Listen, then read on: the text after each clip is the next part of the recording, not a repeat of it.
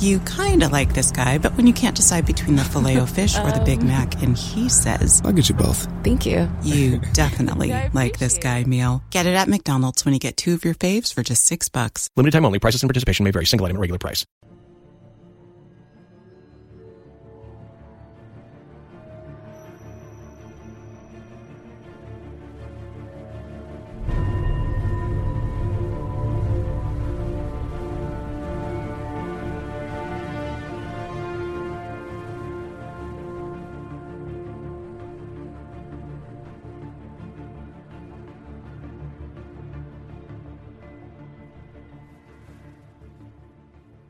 Hey everybody, we're back with another commissioned podcast, this time for 2005's Batman Begins, the Christopher Nolan directed, Christian Bale starring, launch of the Nolan-verse Batman trilogy.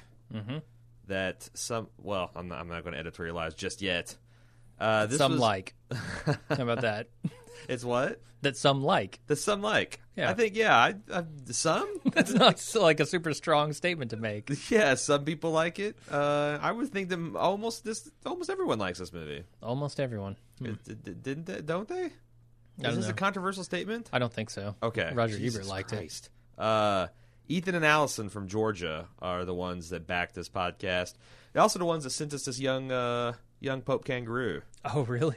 Yeah, we have in our office, high above from a place of judgment, sits a kangaroo wearing a full papal regalia. Mm-hmm. And I'd explain the joke, but honestly, you've either seen the young Pope or you haven't. Yeah.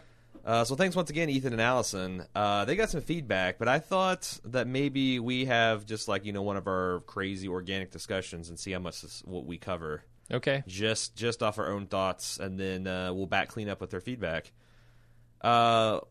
So what's your opinion? Some people like it. Some people like it. What does Jim Jones think of this movie? I'm in those group of some people who like it. That this is a really good movie, and I felt like it was a tricky movie to make because the Batman origin story is done 100 times elsewhere, right? And it's at this point not interesting to me as a viewer. But Nolan brings something to it that I guess I haven't seen, which is sort of the story of Gotham. Like, this is as much about Gotham as a city as it is about Bruce as a character. Yeah. And Batman as a person. So I think there's an interesting story that he's telling here, aside from just the origin story of Batman. Yeah, and how Gotham fits into this larger world that spans across Asia. And yeah. I think this movie's great too. I think this movie is one of the first comic book movies that really nails everything in execution. It took a lot of the pieces where, the first X-Men was probably the first even halfway successful comic book adaptation because it took essentially silly things like Wolverine wearing a yellow and blue spandex costume and said, let's keep the X logo, but put him in some leather body armor. Uh-huh. And just a way to kind of ground things. And, it's still comic booky, but it's grounded in reality and stuff that was learned in the Spider-Man films, which is the film has got to have an emotional core. You're not caring who's punching and who's being hurt because there has to be real stakes.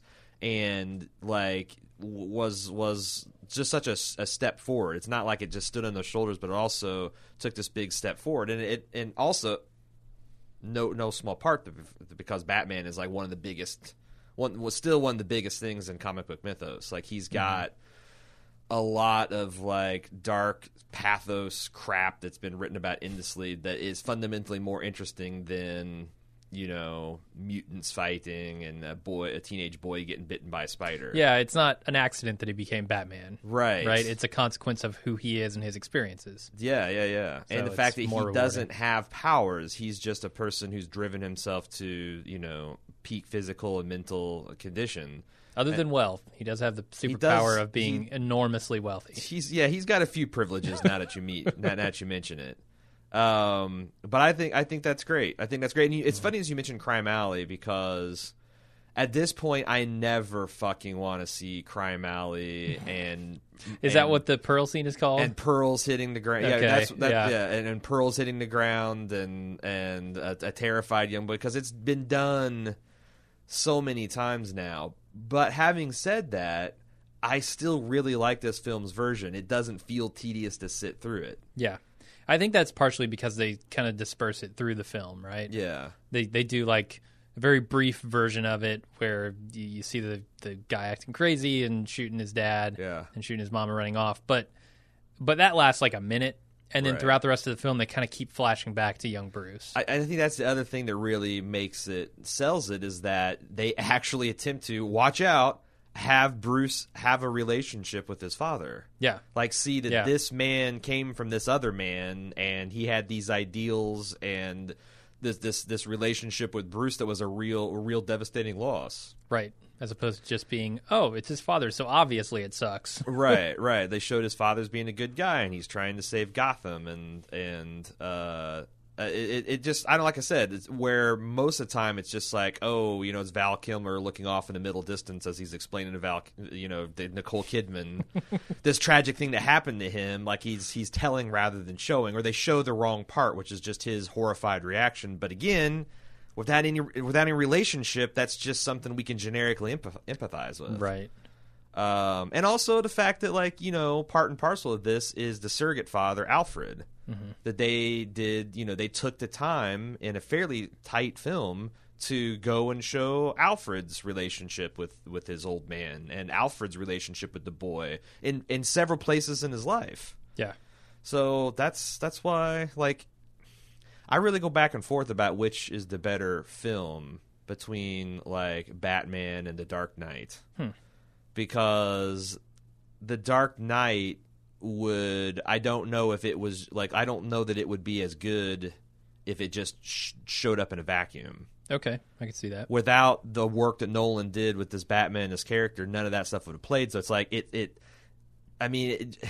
kind of like, Yeah, there's a line in this movie, a couple of things, I guess. Alfred talking to Bruce says basically, like, you are running the risk of being in this only for vengeance, or revenge.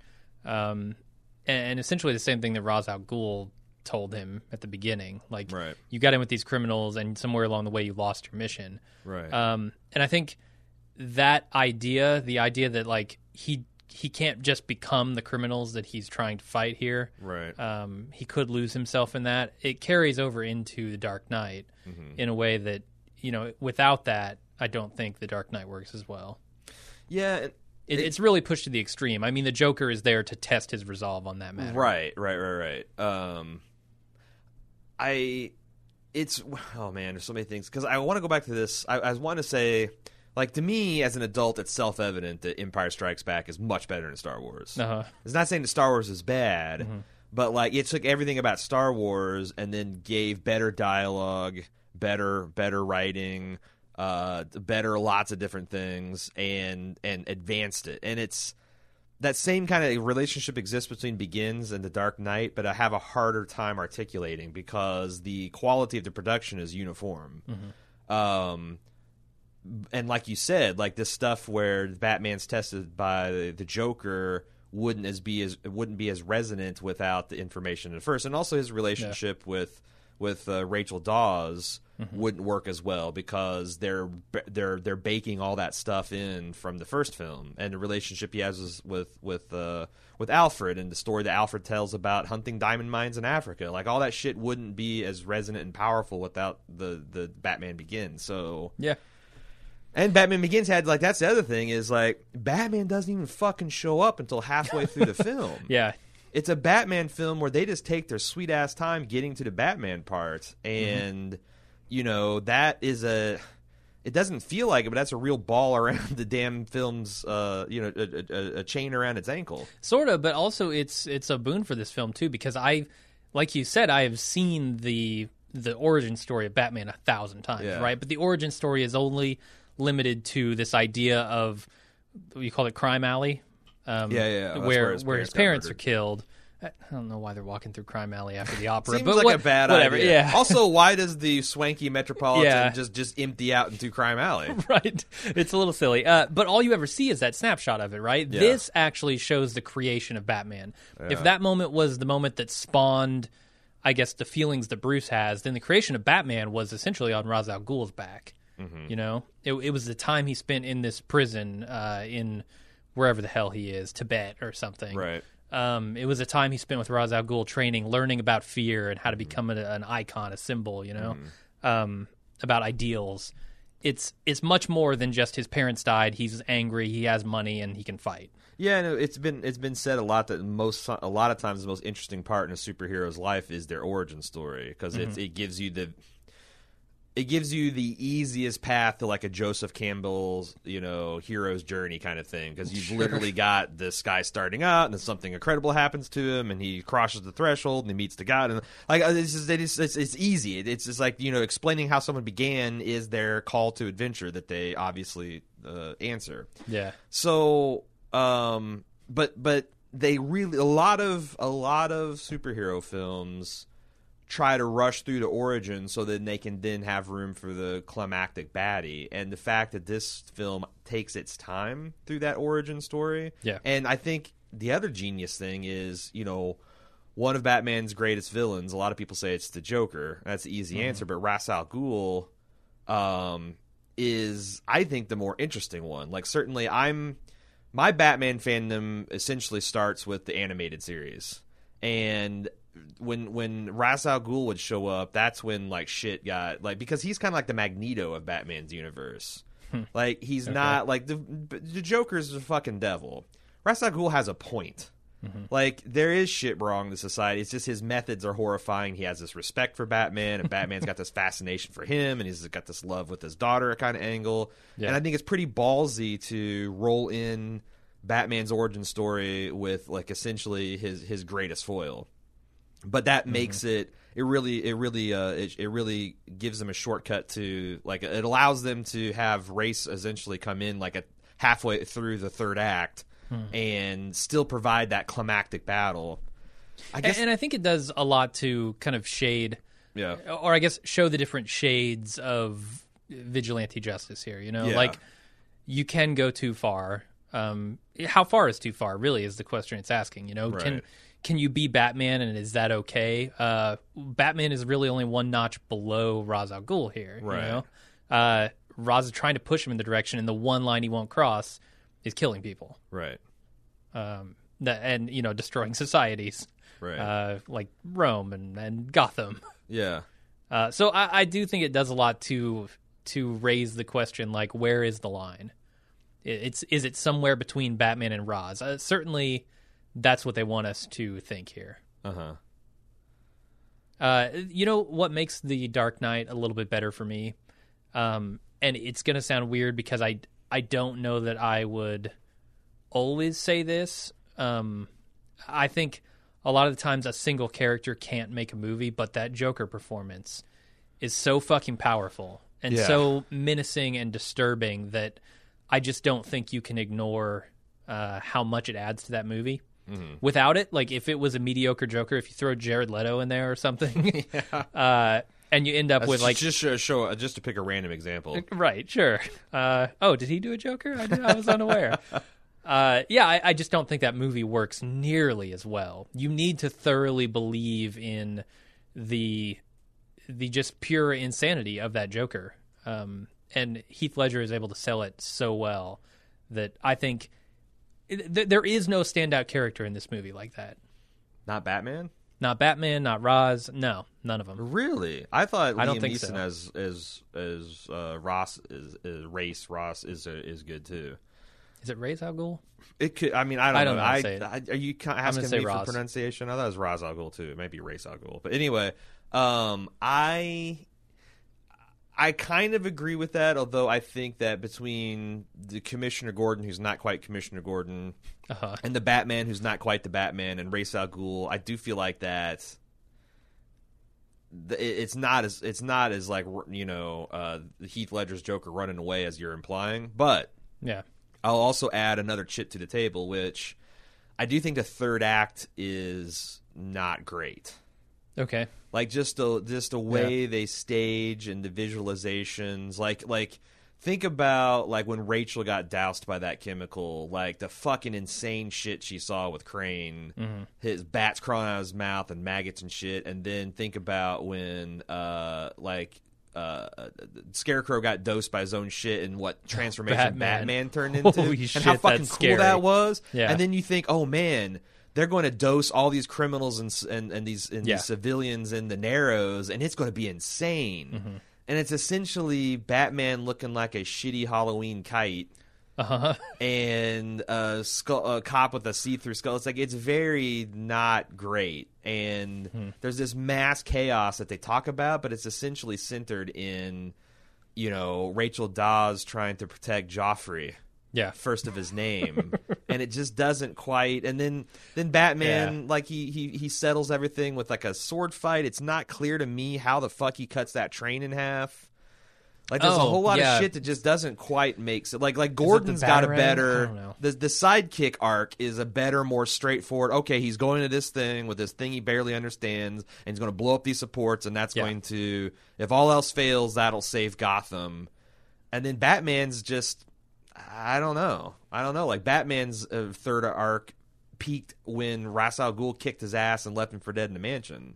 Like that part was working good until then, and I don't know.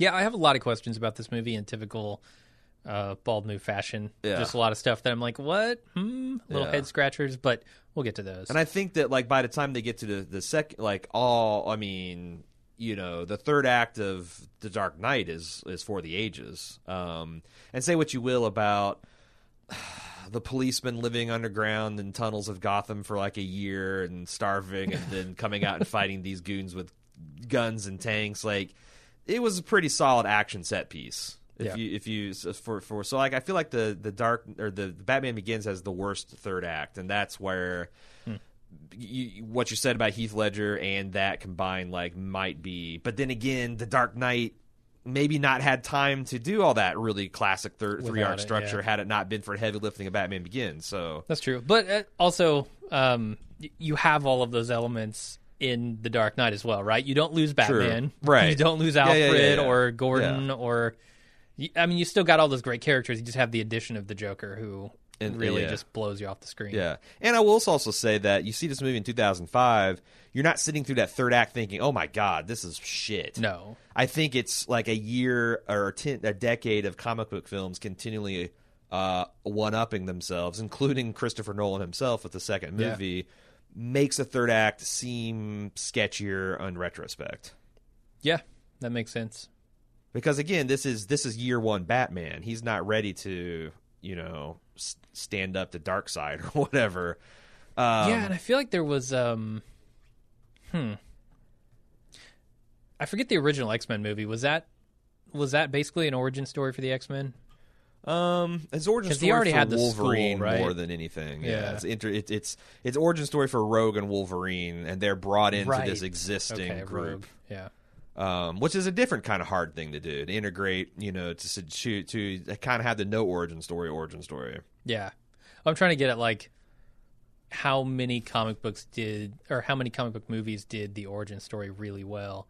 And it's surprising to me, having seen Spider-Man, the latest Spider-Man so recently, if you go into that thinking, oh boy, here's another origin story. Yeah.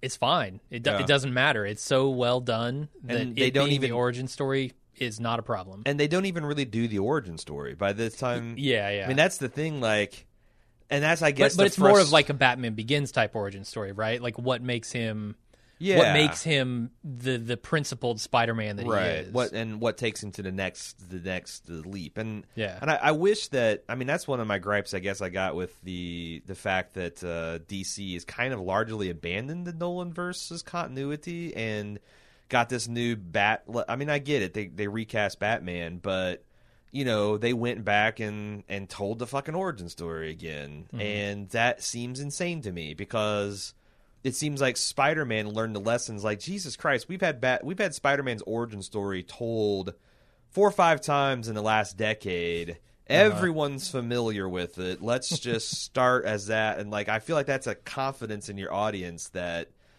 all superhero films need to, like, unless you're dealing with a guy like Doctor Strange or Guardians of the Galaxy, you really don't need an origin story because everyone knows everyone's origin story. Yeah. I don't need to see fucking Superman's desperate flight from Krypton. I don't need to see Peter Parker getting bit by a spider. You know, yeah. I don't need to see I didn't see Hugh Jackman in a bubbling tank screaming as liquid hot madamantium's laced to his fucking bones. I get it. And then there are examples like Iron Man, which, you know, did a really good job with the origin story.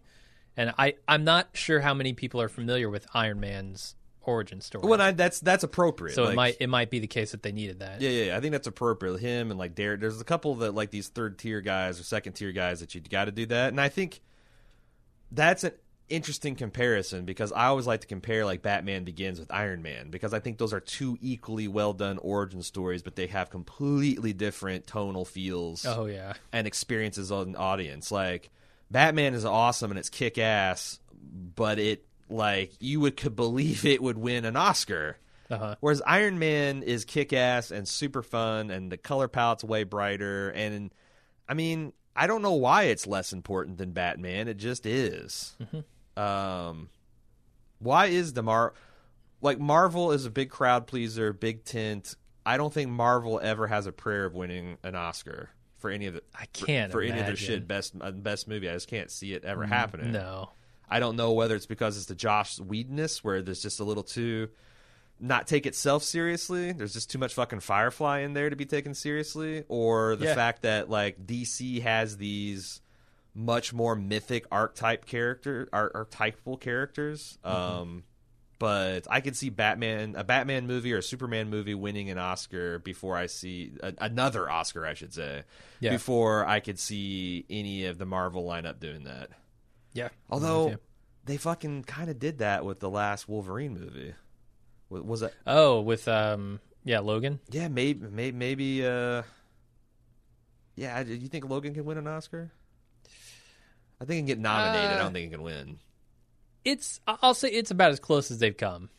Yeah. It is as close as they've come to something that I think has some importance to it. Yeah. As opposed to just being a popcorn movie. Yeah. I don't know, maybe so, but there again, like their best shot, I think, can get a nomination. I don't think it can get a win. Yeah. I don't know. It's my opinion. There's something essentially, and I think it's a conscious choice that Marvel's made, and also it's weird because it's like DC chose with Zack Snyder to double down on like the grim darkness mythos kind of thing, and it somehow came off even cheesier. It came out in cheesy self-parody, and now they're trying to go back and be a little jokey, and it's working. It's working, but I feel like they're seeding that mythic, American consciousness baked in lead that they had on Marvel by doing so. Yeah, I almost feel like. I mean, Batman, like this trilogy, the Batman Begins, Dark Knight stuff, it's kind of before comic book movies really became comic book movies, right? Like Marvel was doing its thing. Yeah. They hadn't yet made Marvel, because in 2008 when Iron Man started, it Yeah. launched the Marvel Studios continuity. Right, and I feel like they might have DC might have like stumbled onto this awesome thing in Christopher Nolan, right? Yeah. Christopher Nolan is an amazing filmmaker, and I guess I'm surprised that he would be interested in doing comic book movies, but then again, with the subject being Batman, I think there's a lot more to mine there. Right. And then somewhere like afterward, they realized, oh shit, Marvel is like crushing it with these big popcorn films. Yeah. Let's do that. And they tried to take Batman like in that direction while also doubling down, like you said, on the darkness. And it somehow just turned into crap. And that's the thing, like they seen their own movies, because this movie is, dark and mythic and important feeling, but it's also really funny. Yeah. Like a lot of good it doesn't moments. try to be, but it's like, Lucius Fox's interactions with Bruce Wayne are intrinsically funny. Yeah. And,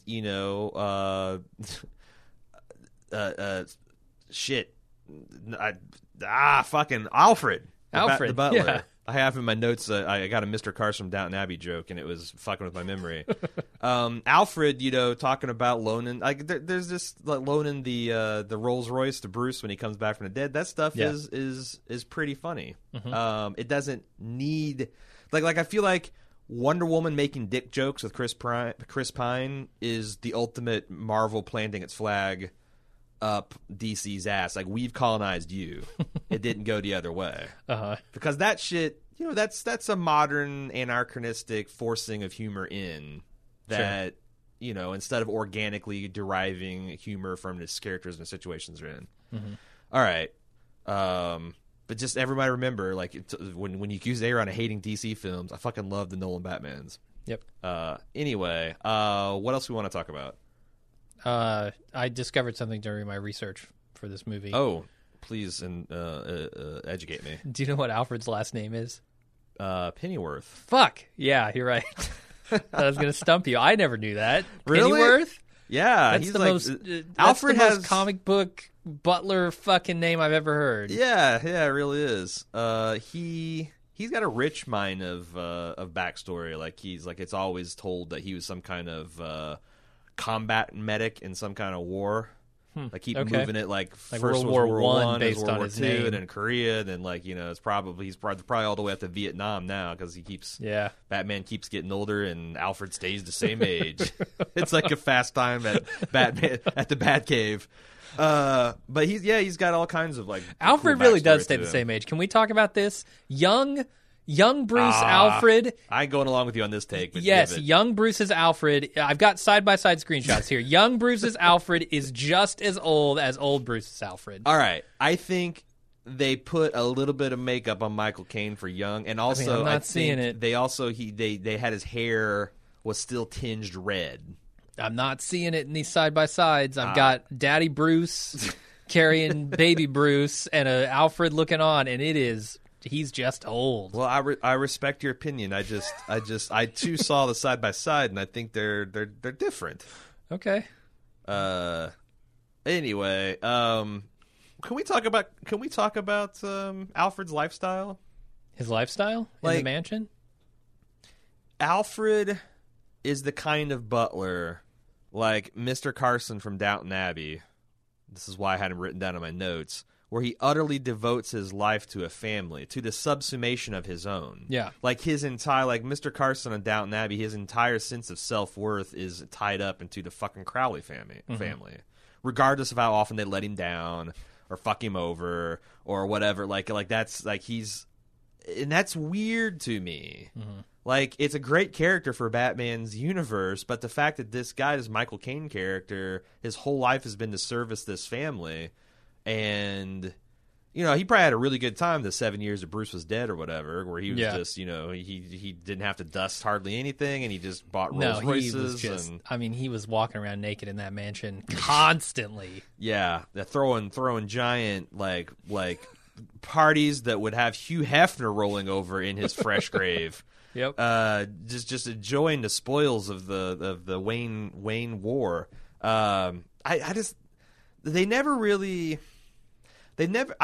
Maybe there is in Batman comics like something where like Alfred has a dark moment where he's like, why the fuck am I doing this? Why have I let myself care for this crazy ass person who is trying to destroy his own life and by extension mine? Like, maybe there is, but I feel like that would be an interesting vein for the movie. Kind of like, it's not exactly the same. But you know how in Star Trek Star Trek fucking The Borg, First Contact, where like Data flirted with the idea of betraying the Federation because maybe this Borg shit, there's several milliseconds, but whatever.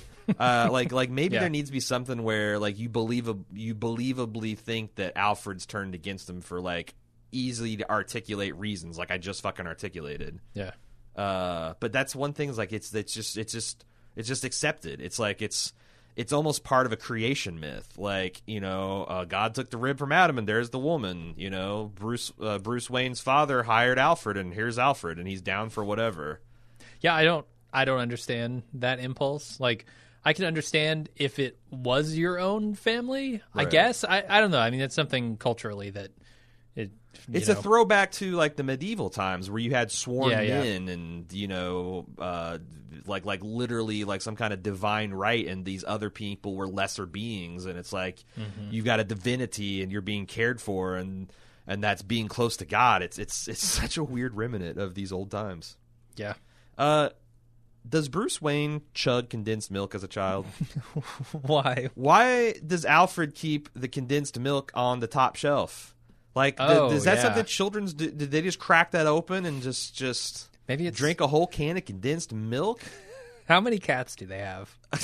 What difference does that make? I guess cats could reach the top shelf. Yeah, they could jump around and get up there. I don't know. The way they said it implied that like young Katie Holmes and Bruce Wayne loved fucking condensed milk. I don't know what the hell. Maybe he had to hide it from Daddy Bruce, from Daddy Wayne. What else? Because I just got a whole bunch of observations that might be an interesting conversation. Do you have any like big topics to talk about, or should we shift into just the bald move bullshit phase?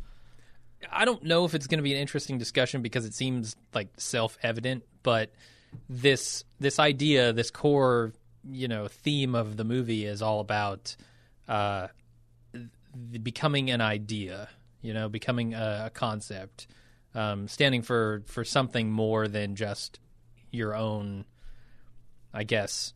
Whatever Batman is, he's not just a man. He's not even just a Batman. He's an idea. Yeah. And that's kind of where it ties in with Ra's al Ghul. Ra's is kind of the one who made Batman, in the sense that he is. And I think, like I said earlier, there's this message about this movie that's trying to get at the core of, like how far are you willing to go for that idea? Yeah. If like, can the idea be corrupted in a different way? Okay, so maybe you can't kill the person, maybe you can't kill the idea by killing a single man, but could you kill the ideal by corrupting it? Sure. By turning it into something that it wasn't meant to be initially. And I think that's where Ra's al Ghul comes in, right? Like this idea that they're the protectors of men, and they come into the system when things go wrong and they correct it. And they've done that time and time again. He mentions Rome. He mentions a couple other things. That to me seems like a corruption of the idea that he stood for in the first place. Yeah, like, he's all about this whole, like, your anger gives you power, but it can also destroy you, and yet that's kind of Ra's al Ghul's arc. And also the thing, so I've seen this movie 10, 12, I don't know how many times, and the takeaway I got in this is, there's one point in the film where Ra's al Ghul is saying that, our methods, we've done this countless times. Our methods got more sophisticated. We're using financial manipulation and all this other stuff. And yet one person almost turned the tide, and your mother and father gave the city strength to. And I'm like, aren't you just about to stumble into yet another way to save society, which is to maybe train your League of Shadows to be paragons and use your vast world-traveling wealth and machinations to put these shining examples of people and get them publicity and do good works, and maybe you can save society without burning a whole fucking city down. Yeah, it seems like the only reason it didn't work is a random encounter in an alley. Yeah, like with a thug. Bruce, Martha, and what the fuck's name? I don't know. Daddy Wayne. Bruce Senior. What? I can't believe I can't remember. I can remember Alfred's last name, but not Bruce's dad's first. But anyway, why couldn't he just almost did it by accident? And like you said, it was thwarted by a dude with a gun. Yeah. I just feel like that's another conversation where maybe Bruce could have said that. Mm-hmm. Like, that's like an obvious rejoinder that's sitting there that it might have challenged his, without using his fists. I don't think that Ra's al Ghul would just like, oh, fuck, yeah, you're right, sweep it away. But like, that would have been an interesting thing to explore. Are they trying to explore something bigger? I'm literally, like, legitimately asking this question. I don't know the answer to it. With the idea that a single man was killed and the ideal died with him in Are you making a Judeo-Christian allegory kind of thing? No, definitely not. I'm talking about, like, this idea, this paragon of virtue here in Bruce Wayne's father. Mm-hmm. He was killed by a dude with a gun, and it seems like the dream died with him. Like Gotham turned into a hellhole after that. Well, so but whatever that's ideal. That's not what Ra's al Ghul said. He said that people were inspired by the death of your parents to do this outpouring of. Now, obviously, yes. And then what happened? It then fell to shit. Yeah. But that's what I'm saying. Like maybe that's the way to go. You have these League of Shadow guys where they are these moral paragons, and you assassinate them, and you just keep doing that as often as necessary until society gets right with whatever you're trying to shape it for. Right. And that's the other thing. Like, what is the League of Shadows trying? Like, what is their ideal of society? Yeah. Is it the not toleration of any crime? Right.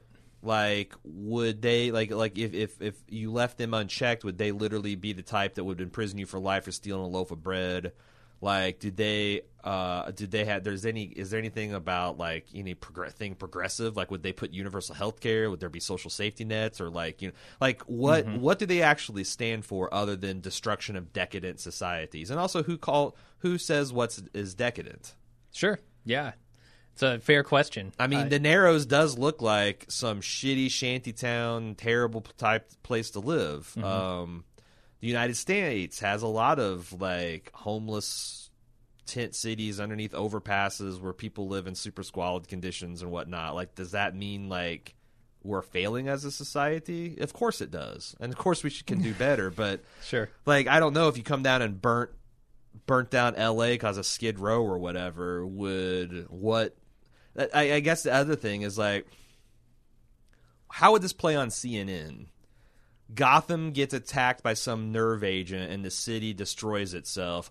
Oh boy, we got to sober up, America, and get right with whatever God pervades the DC universe, because that could happen to us. Like, no, it couldn't. What kind of bizarre sequence of events involving nerve gas and a microwave emitter and a complete like is that really going to be something that fucking scares the metropolis into getting good?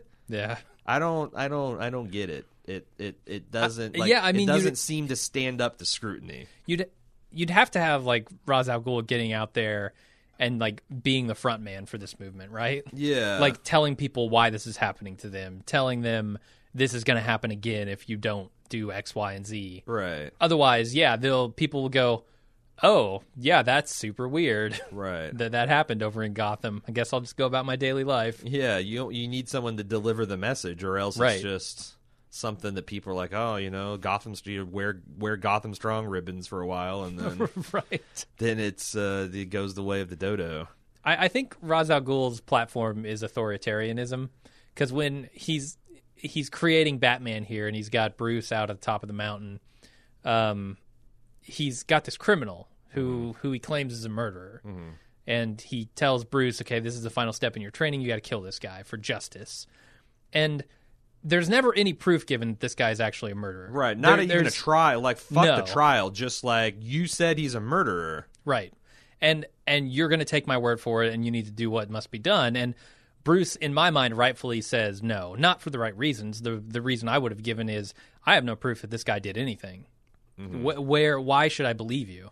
I mean, maybe it's going to be one of those Kingsman deal where Bruce, if he went to go kill him, Ra's al Ghul would have stopped him at the last minute, and then This was a test. It was a test. Failed. We want unquestioning obedience, so you will always trust that we're right, even though you have no evidence, because that's what we want. Unthinking machine. Like, what the fuck? Yeah, very authoritarian. I think you're right. And also that can be seen as he's got this same trauma as Bruce Wayne, but instead of becoming a guardian, he wants to control the world and manipulate it so that he can't ever be hurt that way again. Yeah. Like, it's a way to protect the world, thus himself, from those same impulses. Like, oh, God, this killed my wife and children. I can't ever allow this to happen. And it's just the equal and opposite impulse that Bruce Wayne had. Where Bruce is like, although...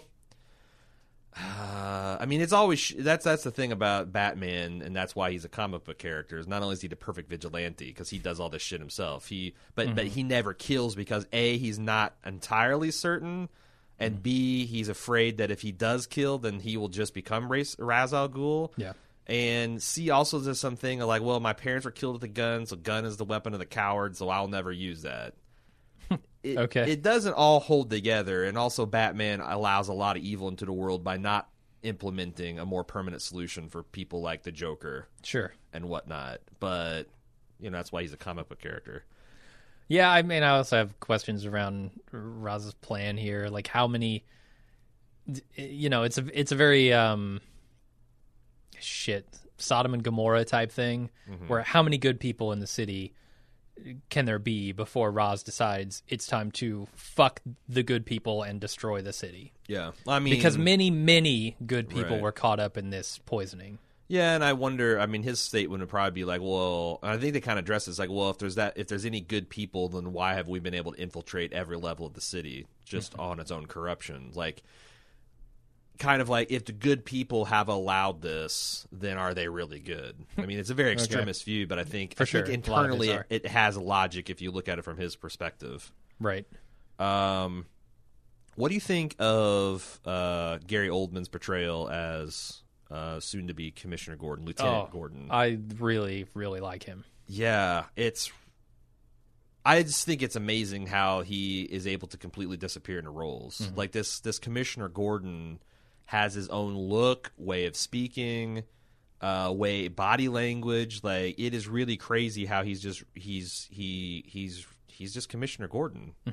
Yeah, that's the talent of Gary Oldman. He always has this ability to just become the character, regardless of what it is. He's done some very strange characters. You look at Fifth Element. Holy shit, he's a very Bram different Stoker's character. Dracula. Yeah, he transforms his look, he transforms his voice and his mannerisms. He's very talented. Yeah, and I like how they show. To what extent do you think the experience that Bruce had with him as a young man, played into him reaching out? Like, was Gordon on the top of his like maybe good cop list, and he was like running him down, make sure he was clean? Could be, yeah.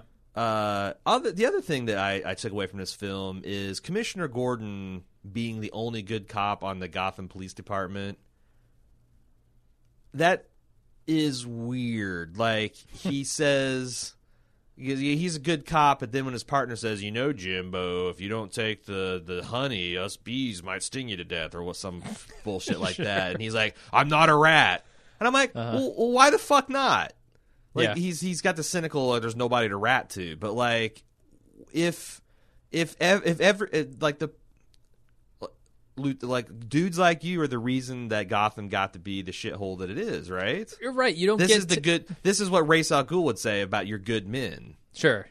Like, he won't engage in evil himself, but he's more than happy to tolerate in others around him. And this is all American gangster shit right now. But Yeah, you can't get to 99% of the police force being corrupt without Right. first having 1% of the police force being corrupt. And if you can Right. cut out the 1%, you avoid the 99%, right? right, and that's what's it's maddening when sometimes in real life circumstances you hear. You hear the phrase, well, they're just a few bad apples, when, like, police officials are trying to defend their organization for whatever bullshit they've done. And it's like, the full phrase is ruins the whole bushel. Right. So if it's a few bad apples and y'all have known about the bad apples, then what the fuck? Yeah. And that's the thing. Like, there's another thing that I wish was explored, that, like, why does it take Why does it take Batman to inspire people to actually do good?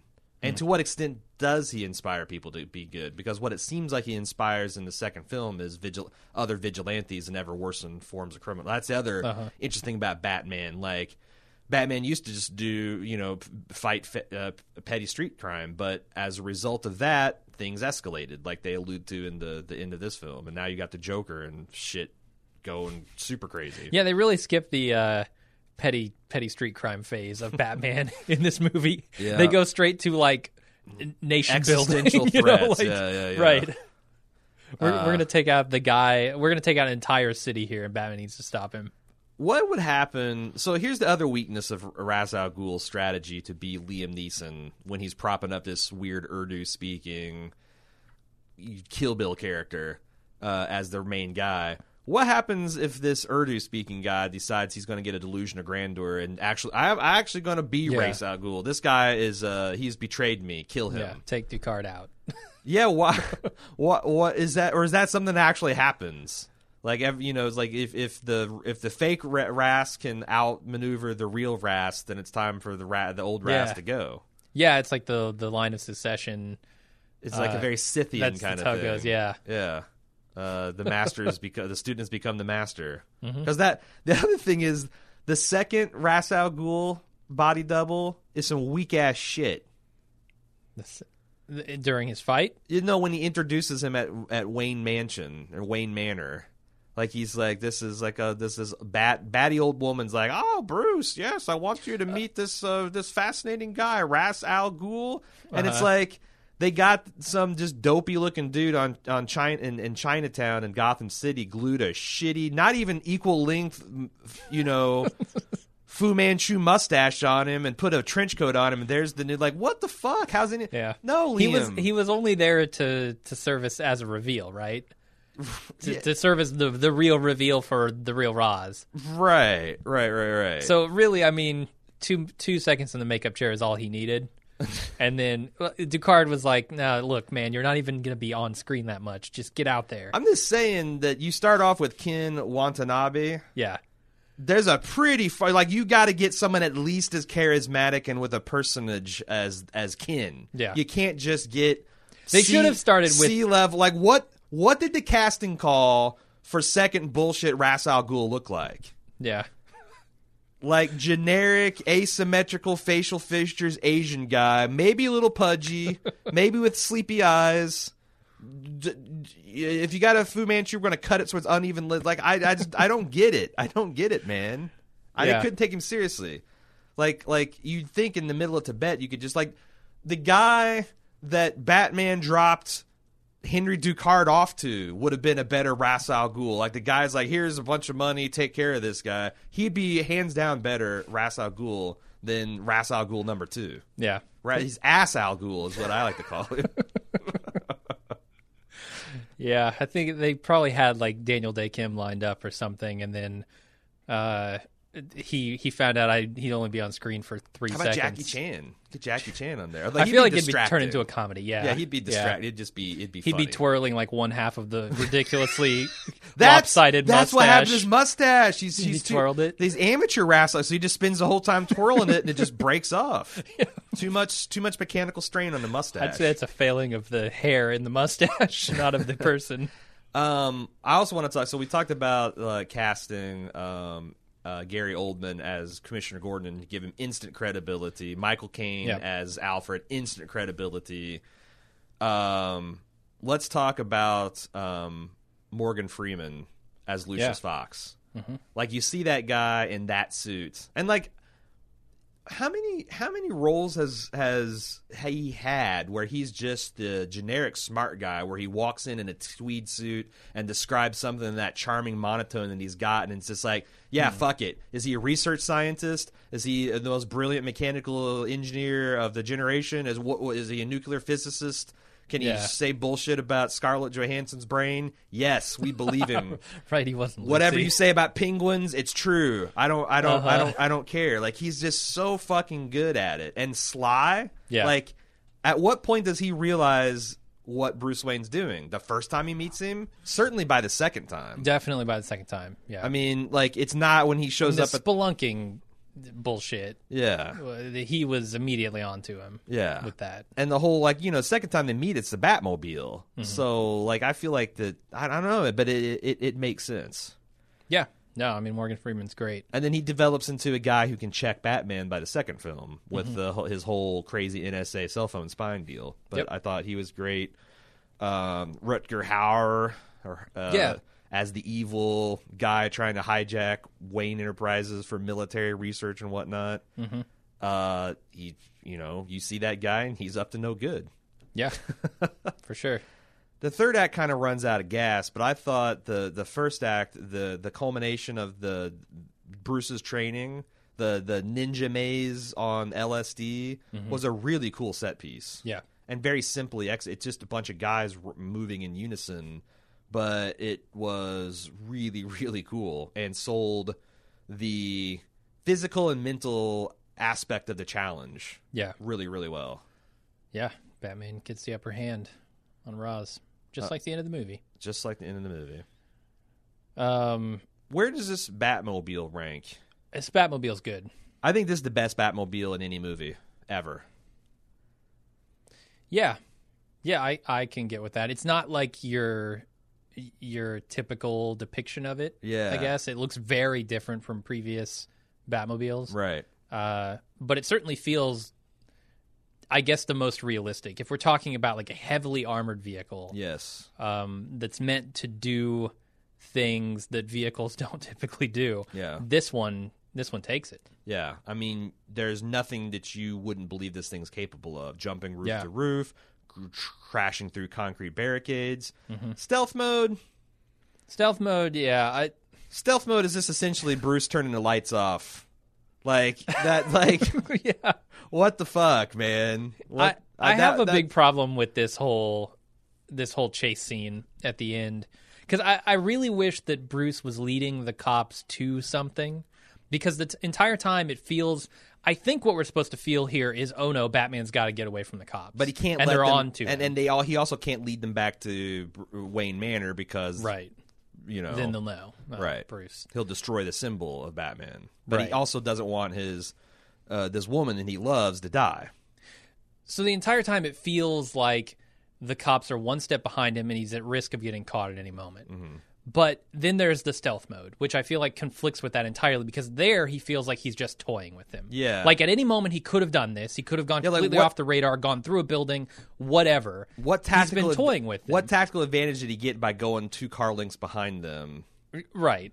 And then crashing through a barrier. I guess like that's the thing. He got And also, if you Got just behind him, but- just told me that this thing had active camouflage, he flips the thing and there's like digital panels and it just kind of disappears, I'd have fucking believed it. yeah. Like that's that. It's like bleeding edge and maybe 10 years, 15 years in the future. Like Active I stealth stuff. I yeah. would totally believe that. And so like that's what you want to do. Just fucking do that. Yeah, it didn't feel right that he was running from the cops at that point. Yeah. Because I don't feel like he needed to run necessarily. He could have just left them in the dust, basically, Yeah. by doing things that their cop cars can't do.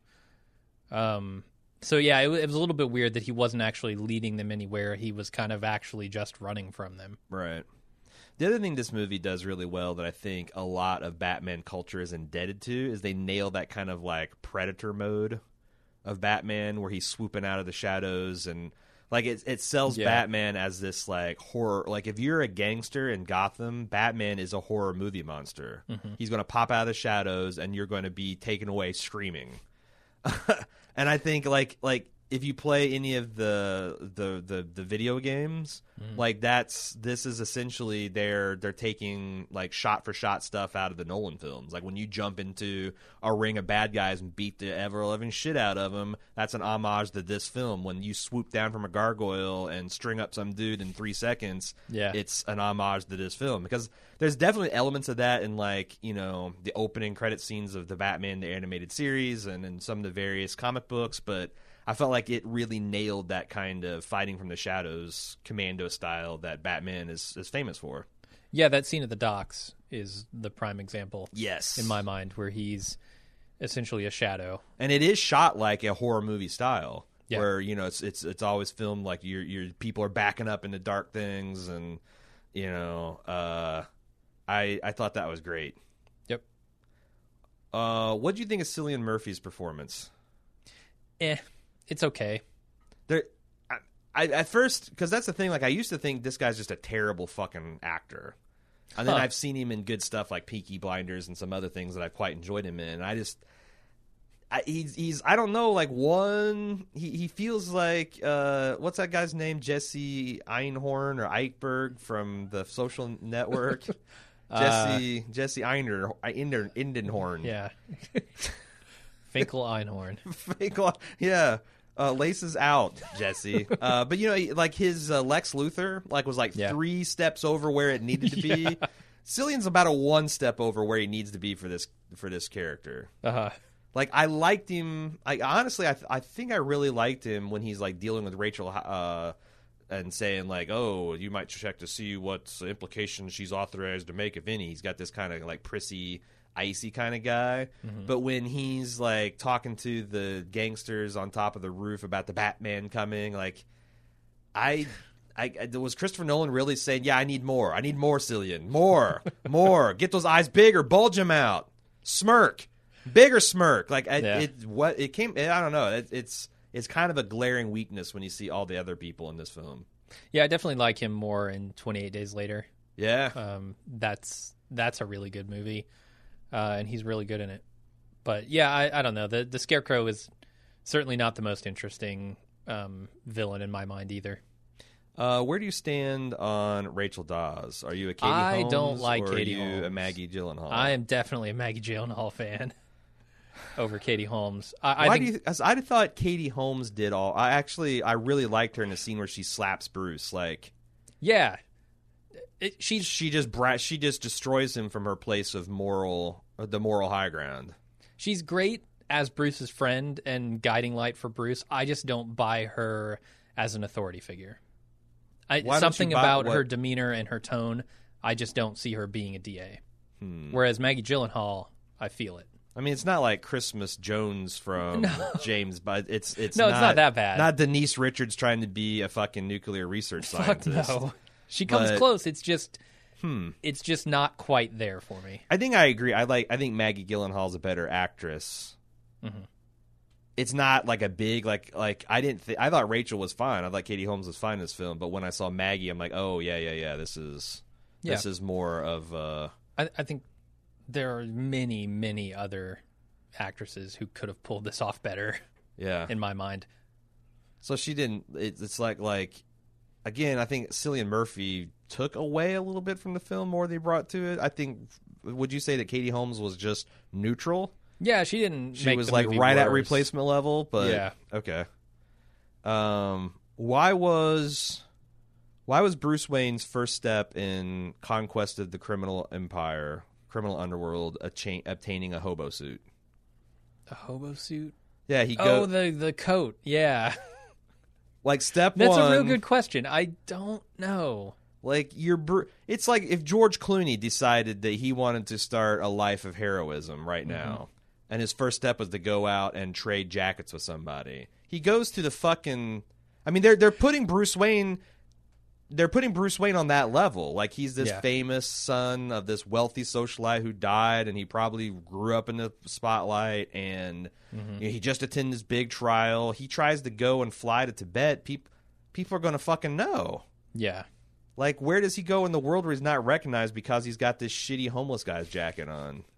That's the thing. I think it was more symbolic to him. Like this is him shedding the Bruce Wayne stuff in favor of becoming something else. It's a literal reaction to Marconi's. You can't understand this because you're not from this world. You're too comfortable. You're too safe. You're too soft. Right. So it's like, well, I'll show you. I'm gonna get a shitty jacket. Step one. Yeah. I mean, it really is. Clothes make the man, I guess. I mean, there wasn't. What else could he do in that moment to show that he was committed to this different path? I guess that's true. I guess that's true. Pull a check out of his pocket and write it to a homeless man. Yeah. Here's my fortune. Here's my entire fortune. Yeah. I'll need this back when I come back. Better in Alfred's hands, I'd say.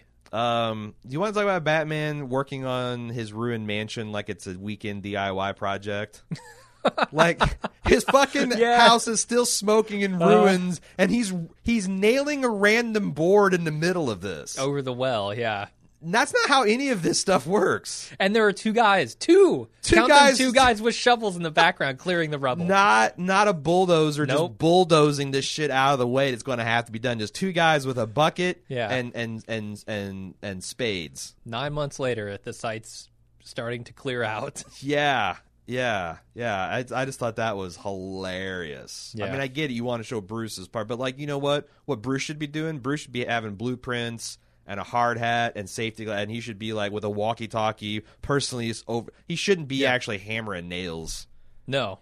I would like to see Alfred as the foreman, because it seems like Alfred has the big ideas here, right? Like, fuck brick by brick rebuild. Yeah. Let's make some modifications. Yeah. Let's put in a bat chute. Going down to the Bat Cave. This is where he gets probably the red phone. Yeah.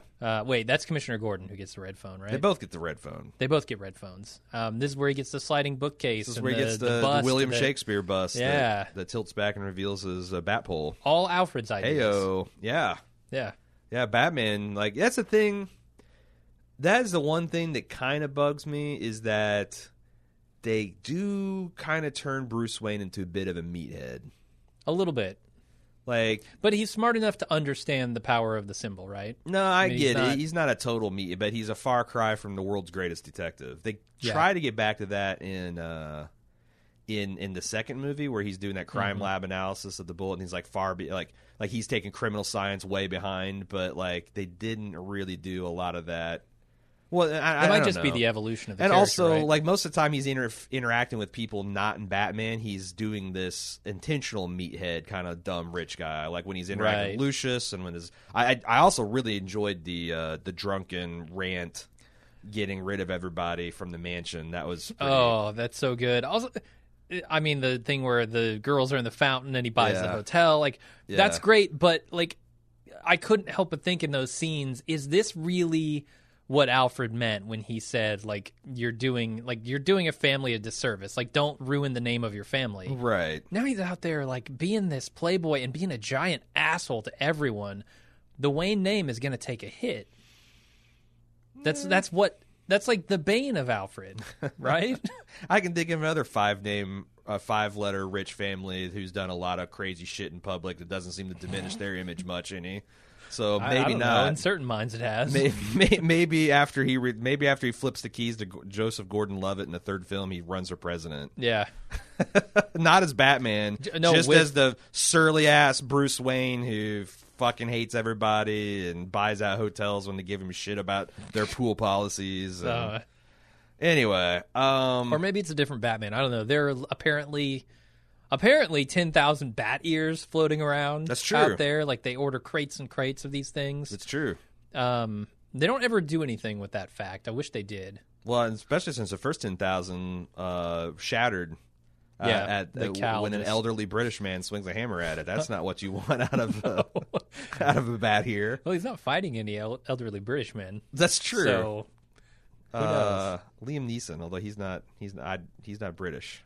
No, he's Irish, right? I think so, yeah. Or Scottish, or either one. I've just pissed off country people of people I don't want to piss off. Pretty sure he's Irish.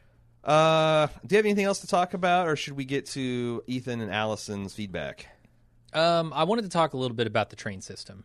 Okay. And what Daddy Wayne did for Gotham.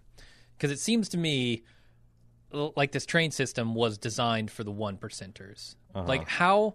This train is so high up. Okay, first of all, they're filming this in Chicago, right? And it seems less like a coincidence and more intentional that they made this elevated train a big part of this movie. Like a quad level elevated train. Yeah, it's huge. It's like 150 feet in the air. It's like something you'd see on Coruscant. Right. Like, it's not wheelchair accessible. Fuck no.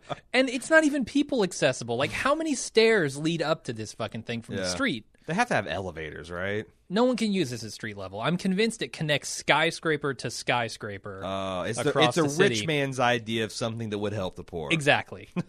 And Bruce Wayne and Daddy Wayne love it. Right. They just love this fucking thing. And then later on, we see it essentially turns the city into Coruscant, because underneath this train, horrible things are happening. Yeah. Terrible things. And I have to imagine that up at the top of those skyscrapers, it's still very much like rich and powerful. Yeah, that's not a bad take. You could even say, like, it's like, this allows our employees to cheaply and easily get from their homes to Wayne Enterprises. So as long as they're cool with climbing 300 stairs. They don't need cars or anything, so we can pay them less. Sure. Because their transportation costs are covered. Yeah.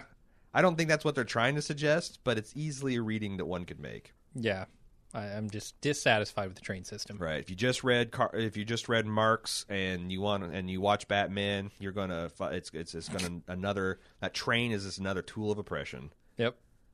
The other big question I have is about this gas, this poison.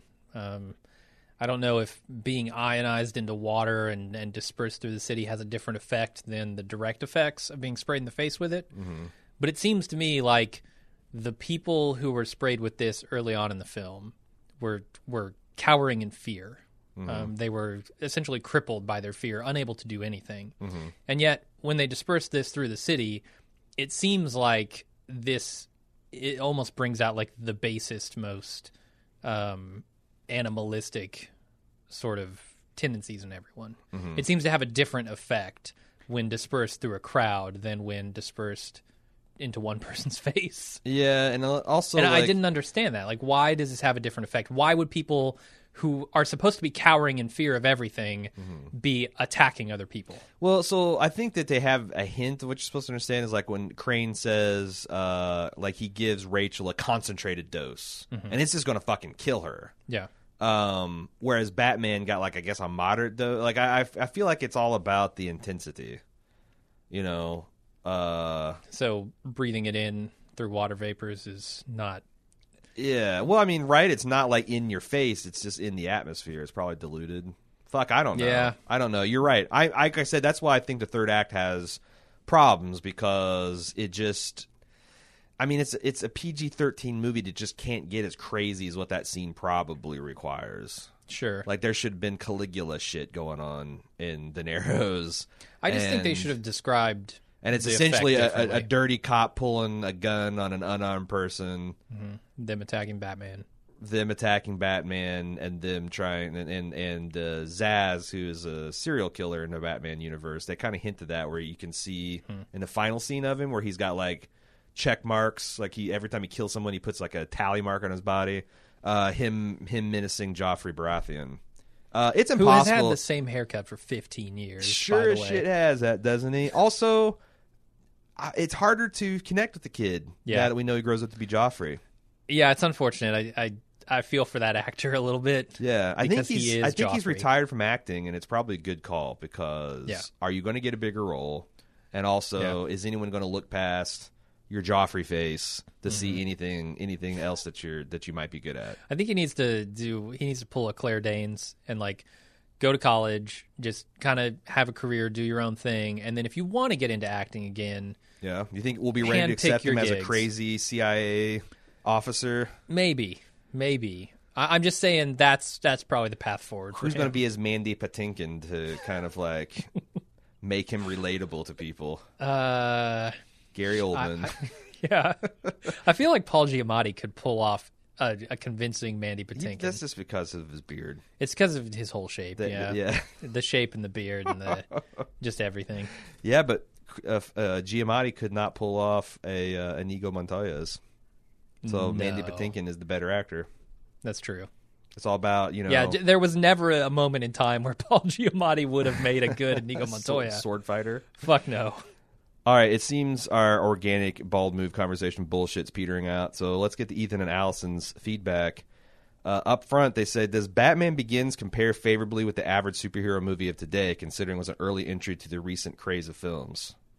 Yeah, I mean, I think it does, and largely because no other contemporary comic book film tries to do what it did. Logan being the notable example. It's impossible to compare Doctor Strange to Batman. Like, not just in their origin stories, but in the fact that, like, Doctor Strange was all about what would a superhero film look like if you ingested an improbable amount of LSD. Or, Guardians of the Galaxy, which is what if fucking Avengers in space. And, like nothing tries to do this very small, intimate, because that's what it is. It's like, it's all about Batman's relationship with Rachel, Alfred, Ra's al Ghul, and Gotham City, where it seems like every fucking superhero film has got the stakes have to be the world or the universe or right. So yeah, I think it holds up just because.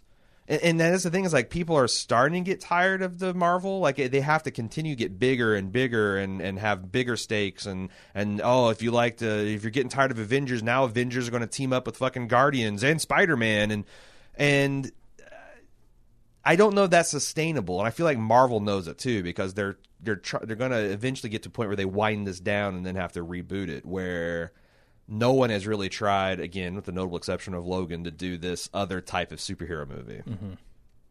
A deconstruction, almost. Not a deconstruction, but what would you call this? It's not a deconstruction of Batman mythos. It's like a realism take on it. Yeah, it's more grounded. It's not impressionist. It's actually a real he's wearing real military body armor and driving real military vehicles, and yeah, and they're using real microwaves to ionize real poison. All right, it falls apart at a certain point. No, I feel you though. There is something that feels more grounded about it, and that's, I don't know if it's the nature of this particular superhero. I don't know if it's the nature of like the work that Christopher Nolan does, but there's something about this movie tonally that feels more serious than any other superhero movie that's ever been made.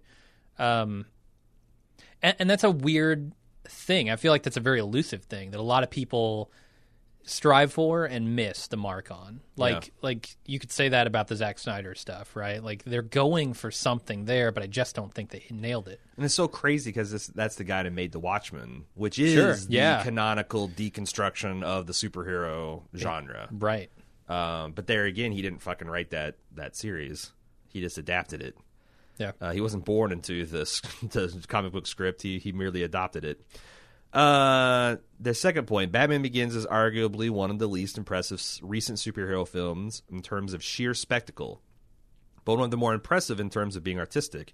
Which style superhero film do you prefer, the popcorn flick or the thinker? We think Batman v Superman shows how you can try to do the latter and go horribly wrong. Martha! Okay.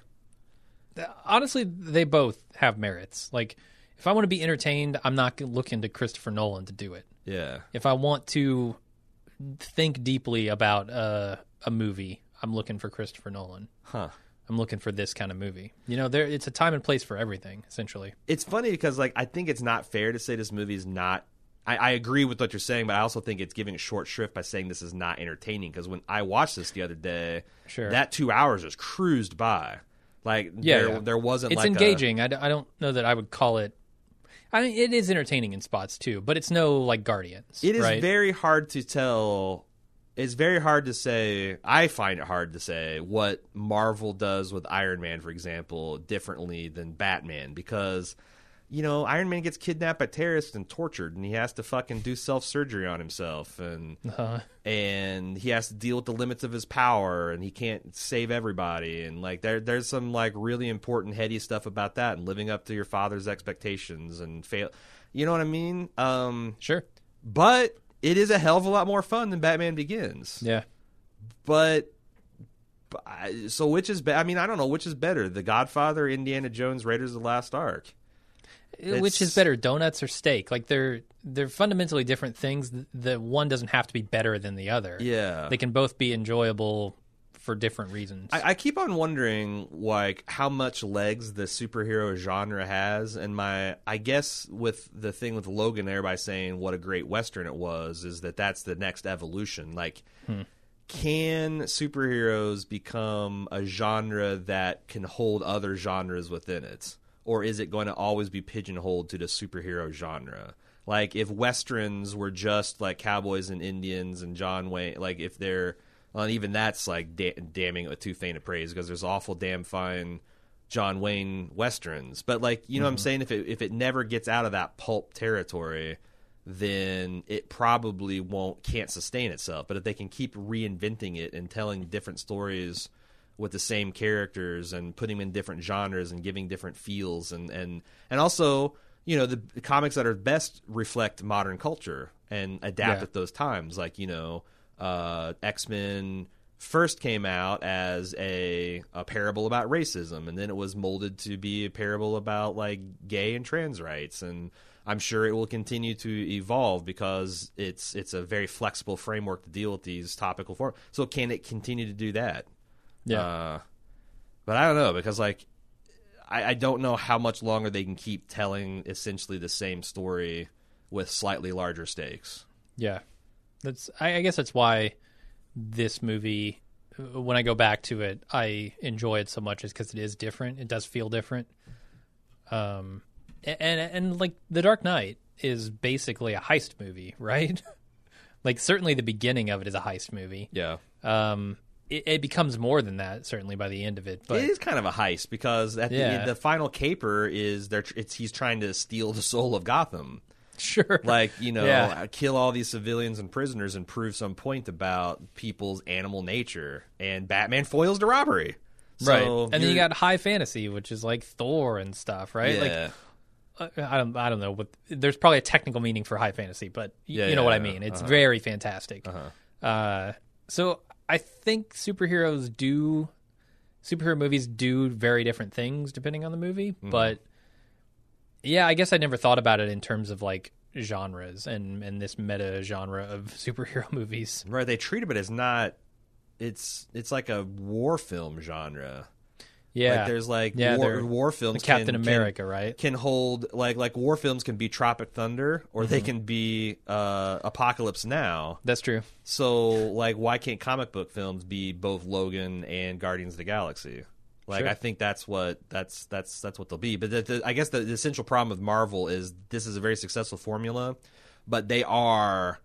Like, this Marvel superhero genre is that. Like, they flirt with importance in some of the Captain America ones, but not really. Yeah. Not really. We'd be interested in hearing you guys discuss the themes of justice versus vengeance present in this film. I felt like we did do that. Yeah, we touched on it. For example, Batman and Ra's al Ghul have a similarity in that they both lose someone close to them and turn their anger outwards towards others, but Batman fights crime good, and Ra's takes part in societal cleansings bad. What is Nolan using this contrast to show? Is it just that Bruce Wayne Batman is a good guy, or is there a bigger goal here? Yeah, I do think it's about the line. You know, the line you draw. Where do you say, okay, this is justice and this is just vengeance? Because certainly Ra's al Ghul thinks what he's doing is justice. I would label it as vengeance. And I think Batman is more leaning toward the justice side of things. Yeah. Maybe that's why Rises, even though I'm not one that hates on Rises, I think Rises is pretty good, but it feels a bit Return of the Jedi-y because it doesn't really bring anything new to the table. I really don't remember. I've seen that movie once. Have you really? I don't remember the plot of it. I mean, it's very much about, you know, I guess passing the torch maybe a little bit, and like can Bruce be like a happy and whole person, life after Batman kind of thing, but it's essentially the same thing because it's League of Shadows Part 2, bigger and crazier, and you know it throws in Talia Ghul, and I don't know, it does feel a little redundant next to the other two. Would you say this film is necessary to see in order to view the wildly popular Dark Knight sequel, The Dark Knight Rises, or did the latter entries in the trilogy stand on their own? I don't think it's necessary, but I think it certainly helps. Yeah, I mean, just like we said in the beginning, I think both of them are self-contained enough that they tell like you what you need to know to go right into it, and they are fine standalone. But these themes we talked about develop, and you know, do you care as much about Rachel and Bruce and their love triangle with Harvey Dent if you hadn't seen the first one and knew how close they're coming? And also, what a big deal it was for Batman. Like, she tells him, really, I love you, but I love Bruce Wayne, and now you're Batman. Like, you've got this thing where your real mask is the Bruce Wayne thing, and maybe one day when Gotham doesn't need you, like that drives Batman. Like, he's desperate to like, I want to get Gotham in a good place so I can be with Rachel. And like, it's a really tragic, pathetic thing in the second film when you find out that she's already moved on and it's never going to happen, but that's the thing that still motivates him and keeps him driven forward. That significance has to be diluted or lost if you haven't seen the first film. Yeah, I would think so. I forgot to mention one thing that is interesting to me. I guess maybe a shortcoming of the film as I see it. There's this moment where, okay, it's a series of moments. So Christian Bale as Bruce Wayne is going into this courthouse to kill this criminal, right? Joe Chill. The guy who killed his parents. And he goes in there, he isn't given the opportunity to do it because somebody else does it. And then he goes outside and he has this conversation with Rachel where she essentially, I guess, changes his mind entirely. In a single conversation with just a few words, changes his mind on the idea of being an executioner. I don't feel like that is... I feel like that was shortcutted a little too much for my taste. Like, I wish there was something more like a Joker, some big thing that taught him that lesson, as opposed to simply being told it by another character and adopting it as his own philosophy. I get that they're friends, and I get that they have this relationship, but it was a little much for me. I think that conversation, though, also... I mean, I don't disagree with what you're saying, but I think that also you have to take into account that was he had this conversation with Alfred too. Sure. Or Alfred I think you're supposed to know that the two people that he loves and trusts the most in his life have both given him this message. Okay. With different levels of intensity, and how many does Lucius Fox give it to? I get it does seem fast, but then again, I mean, he is balancing the origin story and letting that breathe, and the relationship with his father and the butler. And there's only so much time. But it's I don't know if you'd have and also you can't lean on the supervillains yet because Batman doesn't even exist. Mm-hmm. So it is like a structural weakness. I don't think it's fatal, but certainly right. not. Yeah. And they want to know, do we prefer Maggie G or Katie H? Maggie. Yeah, I don't think I'm as pro Maggie, or I guess I'm not as anti Katie Holmes as you, but I do think that Maggie Gyllenhaal was better. Do the commissioners have an opinion? They didn't say. No? They didn't say. They want to know our opinion. Okay. Maybe they can email us in. There you go. We're that's 2 out of 3 Nolan-verse Batmans done in the books. Thanks to One Community Commission and thanks to Ethan and Allison from Georgia. Thank you for the dope kangaroo, papal kangaroo we have in our office. Thanks for commissioning Batman Begins. Hope you guys enjoyed it. And our commissioning process is closed because if you go to our commission podcast queue, you can still see we're way far behind. This thing was commissioned back in November during the Save Bald Move drive, which success, everybody. We saved it. Yeah, but what did we really save? At what cost? At what cost? If it takes a year to get a commission done. we're trying. Well, that's why we shut it down. So we're trying to catch back up. Yeah. What is I forget? It's Dr. Strangelove. Dr. Strangelove is next. Yeah. So I love one of my favorites, film, and it's been a while since I've seen it, so it should be another fun one. But you got that to look forward to coming up. Thanks again, Ethan and Allison. Until next time, I'm Aaron. I'm Jim. See ya.